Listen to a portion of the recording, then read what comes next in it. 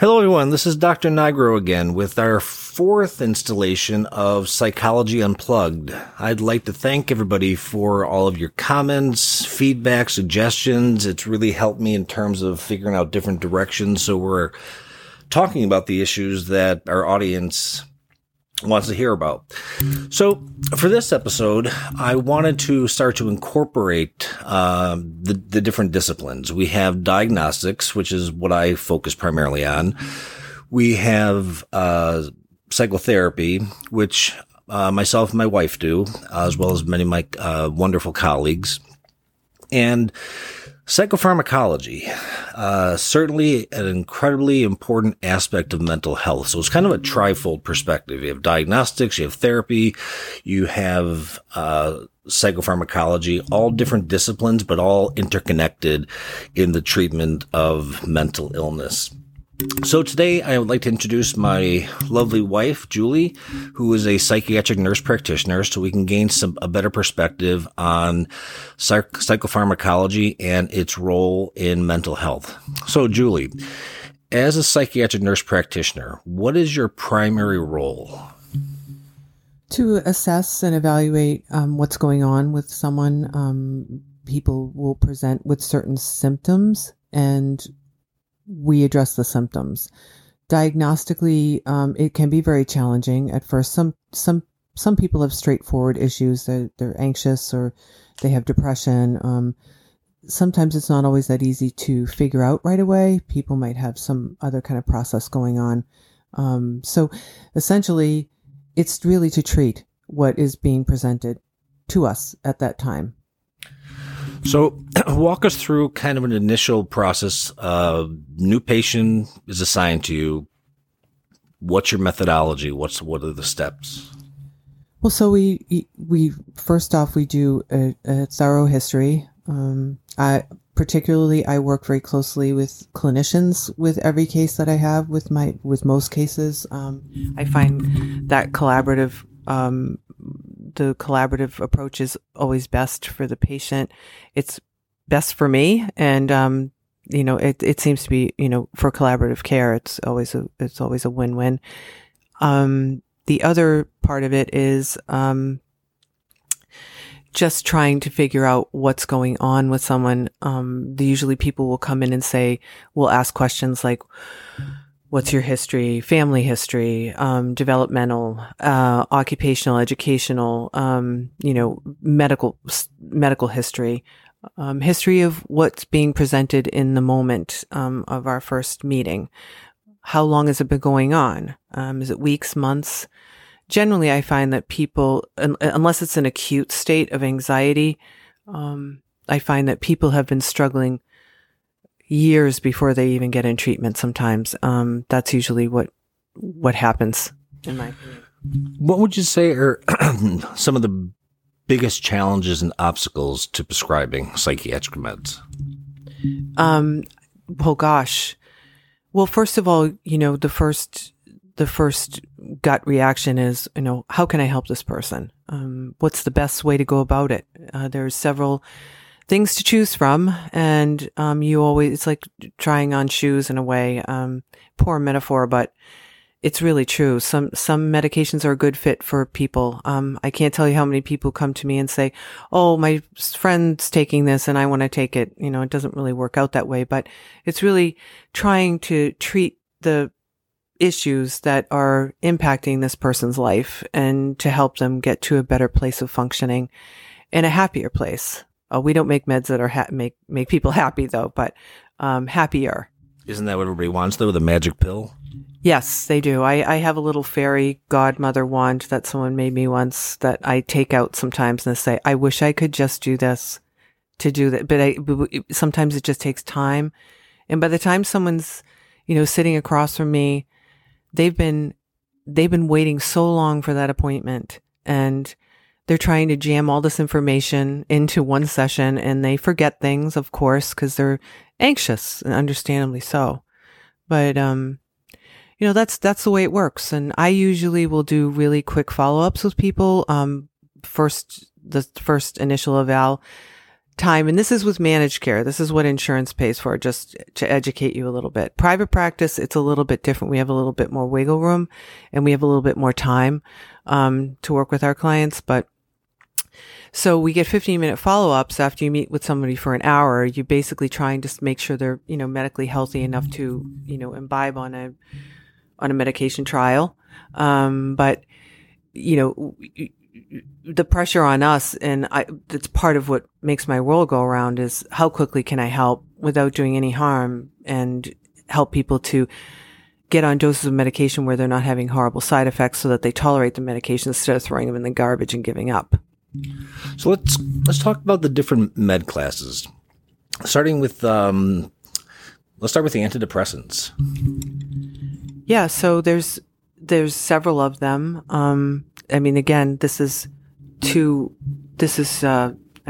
don't know what exactly you want me to talk about.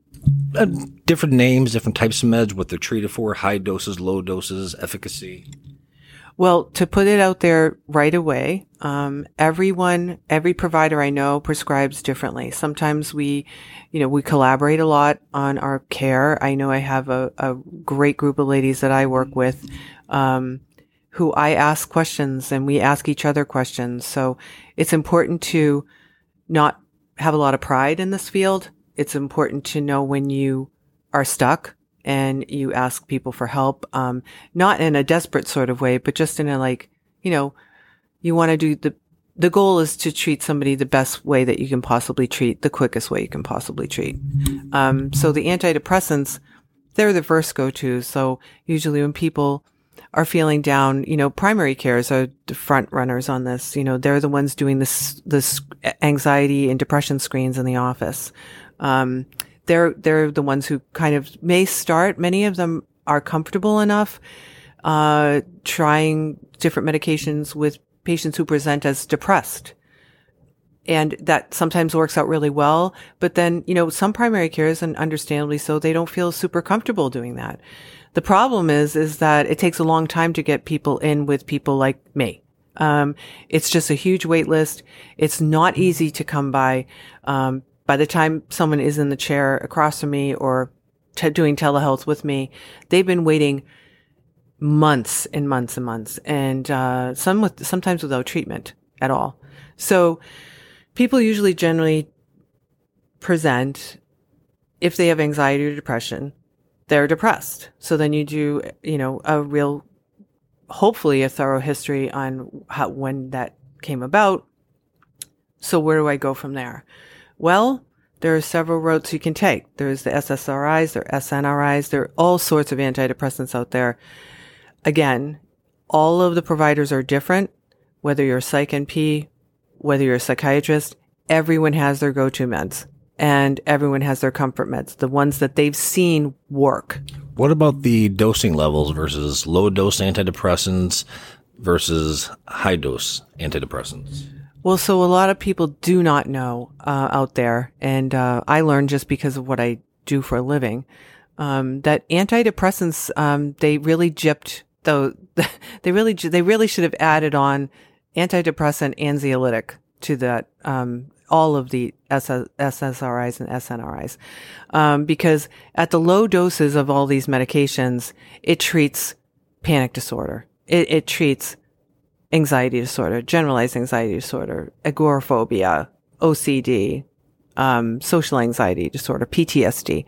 Those are the medications that at the lower doses tend to really help people with the symptoms of all of those anxiety disorders. At the higher doses, that's when you're trying to target depression. And that's what takes time, because people, you don't know how they're going to respond to a medication. They might be having terrible side effects, but it's like, okay, stick with it. Do you want to stick with it? Do you want to try something else? But in order to treat major depressive disorder, you really have to get that antidepressant dose up to a therapeutic dose, which is the higher dose, which is sometimes the highest dose of a medication, all of which varies depending on which medication you're using. Okay. How about the mood stabilizers? Yeah. So sometimes when people show up in treatment, they're feeling depressed. Usually that's when they seek treatment. And this is a generalization, but it's also just based on people who have bipolar or bipolarity going on, whether it's cyclothymia or bipolar 2, and even bipolar 1, but pretty much bipolar 1 usually they wind up landing in the hospital at some point. But bipolar 2 is something that so many people, I think, walk around with, and they're very high functioning people. But sometimes when people, if they have hypomania, they love it. So they crave it. They love it. They sometimes don't even know what it is, but they have bouts of energy, but they're not getting into trouble. They're being very productive. So they're happy with that. They don't seek treatment during that part, but they'll show up at your office when they're feeling depressed. So they're not reporting the hypomania. They don't even know what it is sometimes. They don't recognize it. If you put someone like that on an antidepressant, they're going to get worse. So that's the part of where there's mood stabilizers sometimes as a safety net. If you kind of feel like or get a sense that that's what's going on with somebody, or if somebody's chronically bipolar, or schizophrenic, we use mood stabilizers all the time. All right. How about the antipsychotics? You have the first generation and the second generation antipsychotics. Yeah. So the first generation antipsychotics are probably what you would recognize if you've seen like One Flew Over the Cuckoo's Nest. A lot of people still use them. I think the newer practitioners don't tend to reach for those. We reach for the second generation. But a lot of psychiatrists and, providers out there will definitely put somebody on Haldol if they're having, severe psychosis. The issue with I'm no scholar, but the issue with the first generation antipsychotics is that if you kind of look back and see, how they used to film inpatient units, people didn't have any affect. The medications would take care of the psychosis, but they would also make their patient's affect very flat. So that's kind of what you were seeing. But the second generations came along based on those, and also, dystonia, tardive dyskinesia, akathisia, all kinds of extrapyramidal symptoms that happen with the first generation antipsychotics, which have to do with movement, involuntary movement, all over the body in various parts of the body. They created the second generation antipsychotics. Those are the ones you're seeing on television right now. You're seeing lurasidone, which is Latuda. You're seeing, Vraylar, which is, probably one of the newest. There are other ones that are new, but, I'm just mentioning just a couple. And Abilify, aripiprazole. These are all big major, medications that are second generation that not only treat bipolar disorder, schizophrenia, but they also treat mania, for the most part at times, but people have affect with them. They feel like themselves, like, because they can feel, they can interact, they have mood states, like, laughing, crying, normal, like we take advantage of. So that's why the second generations, have been so successful. But yeah. All right. How about the benzodiazepines, the magic pill that everybody's chasing for their anxiety, especially in the current bizarre world that we live in, and even prior to that? What's your perspective and information on those? Yeah, so the benzodiazepines, they work. They work. In psychiatry, like any other profession or even the world, the pendulum swings. One thing is great one generation, and then it switches to another, something's not so great. So I think, the benzodiazepines originally were designed to help people get up onto an SSRI or an SNRI to treat generalized anxiety. They weren't really meant for, much like Ambien was never meant for, it was only meant for transient insomnia. It was not meant to be taken every single day. It's supposed to re-regulate your sleep cycle. That's a hypnotic medication, but it's addictive. The benzodiazepines are the same way. They, people in a generation and providers, again, everyone prescribes differently. It's not that I'm against them. I'm not. But there are a lot of people who over the last generation have been prescribed high doses of benzodiazepines. Problem is that people get psychologically used to them, and they're physiologically dependent on them. And they have a real time coming off of them. And after the last few years, we've learned that the long-term use of these medications can cause memory loss, cognitive impairment. And yes, and don't quote me, but just, I think they're curious that it may lead to dementia. All right. How about the next class of medications, the stimulants, the ADHD meds? Yeah. So, I mean, I'm not an ADHD expert by any means. I'm really in my practice very devoted entirely on trying to help somebody's mood state and help them to feel better. Sometimes people will present as, I can't focus, I can't concentrate, but it's really because they're really anxious and, they don't necessarily have ADHD. So if someone takes a stimulant and they're anxious, well, guess what? They're going to get more anxious and it's going to make them worse. People who have psychosis, there's a danger with stimulants because it can disrupt that process. It can increase that those symptoms. Stimulants are highly controlled. They're probably better for people who have a combined presentation of ADHD, but they do work. They do help people. I look at it like the last layer of treatment. If I have somebody who's stable, doing better, and they're diagnosed with ADHD, then we treat with stimulants if they're medically cleared for that. They're effective. The methylphenidate, all the Ritalins, Ritalin LA, Concerta, Focalin, just to name a few. And then there are some more modern, not most recent. We have, all kinds of new ones, but the Vyvanse is one that is very popular, fancy. And sometimes if people, have never been on a stimulant medication, they might benefit from, if they have the inattentive type and they're a little anxious, they might benefit from atomoxetine, which is Strattera. It could kill two birds with one stone, And it's always best to do that, by the way. I feel like it's best to let the less medications for the most efficacy is the best case scenario.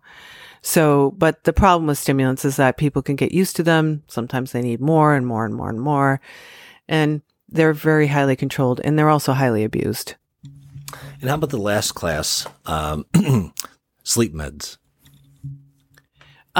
So sleep medicines generally, we use, the trazodone, the mirtazapine. Again, if someone, has bipolar disorder, they might benefit from Seroquel. There's so many. The sleep disorders very often are a result of, sleep, a medical condition. A lot of times, we have people who are chronic insomniacs that really need a sleep study, and they find out that they have sleep apnea. Why am I waking up in the middle of the night? Well, what happens when you wake up in the middle of the night? You're staring at the ceiling, your eyes wide open, and that's when you start worrying, right? I mean, doesn't that happen to all of us? So the sleep medications, the hypnotics, Ambien can be very dangerous. I think Lunesta seems to be pretty effective. Again, insomnia comes with mental illness too. So if someone is very depressed, they can be either have insomnia or hypersomnia, where they're sleeping all the time. Or if people are anxious, they're generally not able to sleep because they can't shut their brain off. Or if someone has bipolar disorder and they're having a manic episode, they're not sleeping for days and they wind up in a hospital. So those are the parts of the insomnia and sleep that are very important, crucial with psychiatric medications. But you always have to rule out a medical condition. So how does your discipline of psychopharmacology interact with my discipline of neuropsychology? Well, I would say that when I meet adolescents, if I, in a perfect world, like in our private practice, we work together very closely, but in our full-time jobs, there's so many patients and so little resources. So in a perfect world, I'd have you test everybody so I could medicate them appropriately. So I think the most I think when I feel like there's something wrong, that I'm not picking up on, that's, diagnostically, with, I think adolescents, they're pretty high risk. And if they have a family history of bipolarity, some of these kids are adopted and they don't know what their family history is. So, you have a guardian just reporting, we don't know. So, you never want to take a chance. But again, by the time they get in your office or they're with you on telehealth, they wanted help months ago, maybe even more. And they're just desperate. And it's really just part of what it's like out there, and how hard it is for people to get treatment, and how much they just want to be fixed and they want to be helped. And I totally understand it. It's just, oh my God, I'm finally here. And then if you have a kid with a history of bipolarity in the family or schizophrenia, you're nervous because you don't really want to rush them on an antidepressant because, I could make this person worse. And it's a kid, an adolescent. I don't treat kids, children. But so that is a must test situation. It is a must send them for testing. So many people come in very complex and you don't know what's going on with them. Is this their PTSD that's affecting their mood and they're, completely dysregulated? Is it personality disorder? I mean, those are fascinating. So many disorders mimic one another. Bipolar, borderline personality disorder, and sometimes people are really struggling and they hear things and see things that don't really exist. And that's a very scary place for somebody because there's not like a big chat room where you talk about that. These people are, feel very alone and very scared.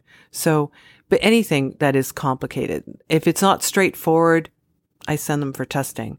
But in our private practice, we do testing first, and then we do the proper treatment interventions after that.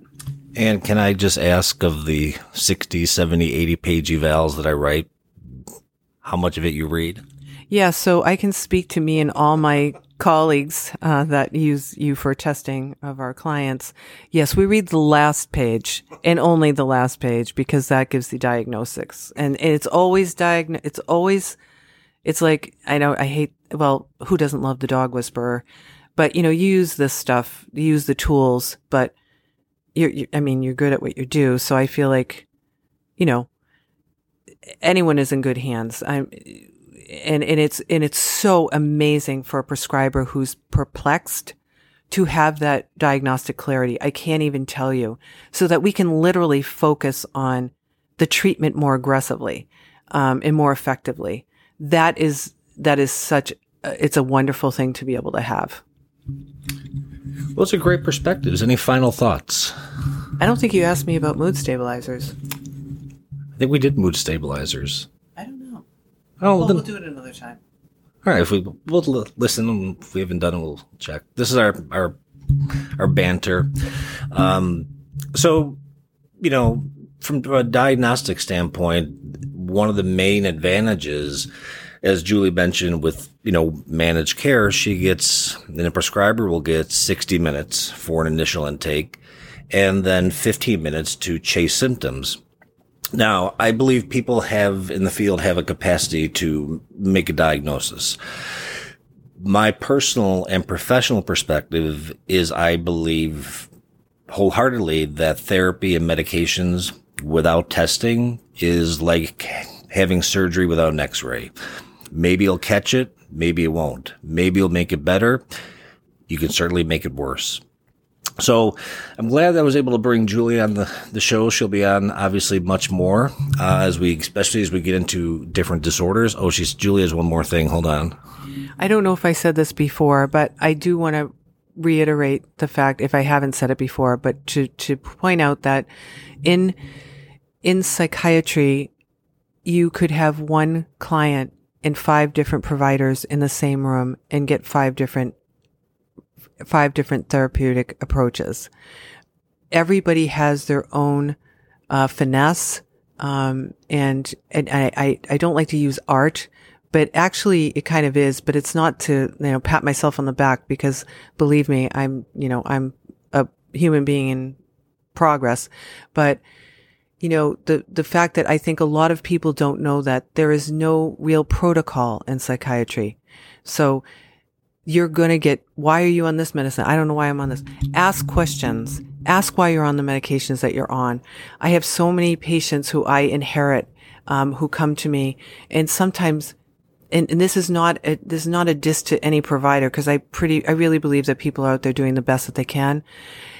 But to educate people what they're taking, why they're taking, what it's supposed to do, what are the side effects, what is this medication all about, and really educate people about what medications really mean. And that's a huge passion of mine. All right, great.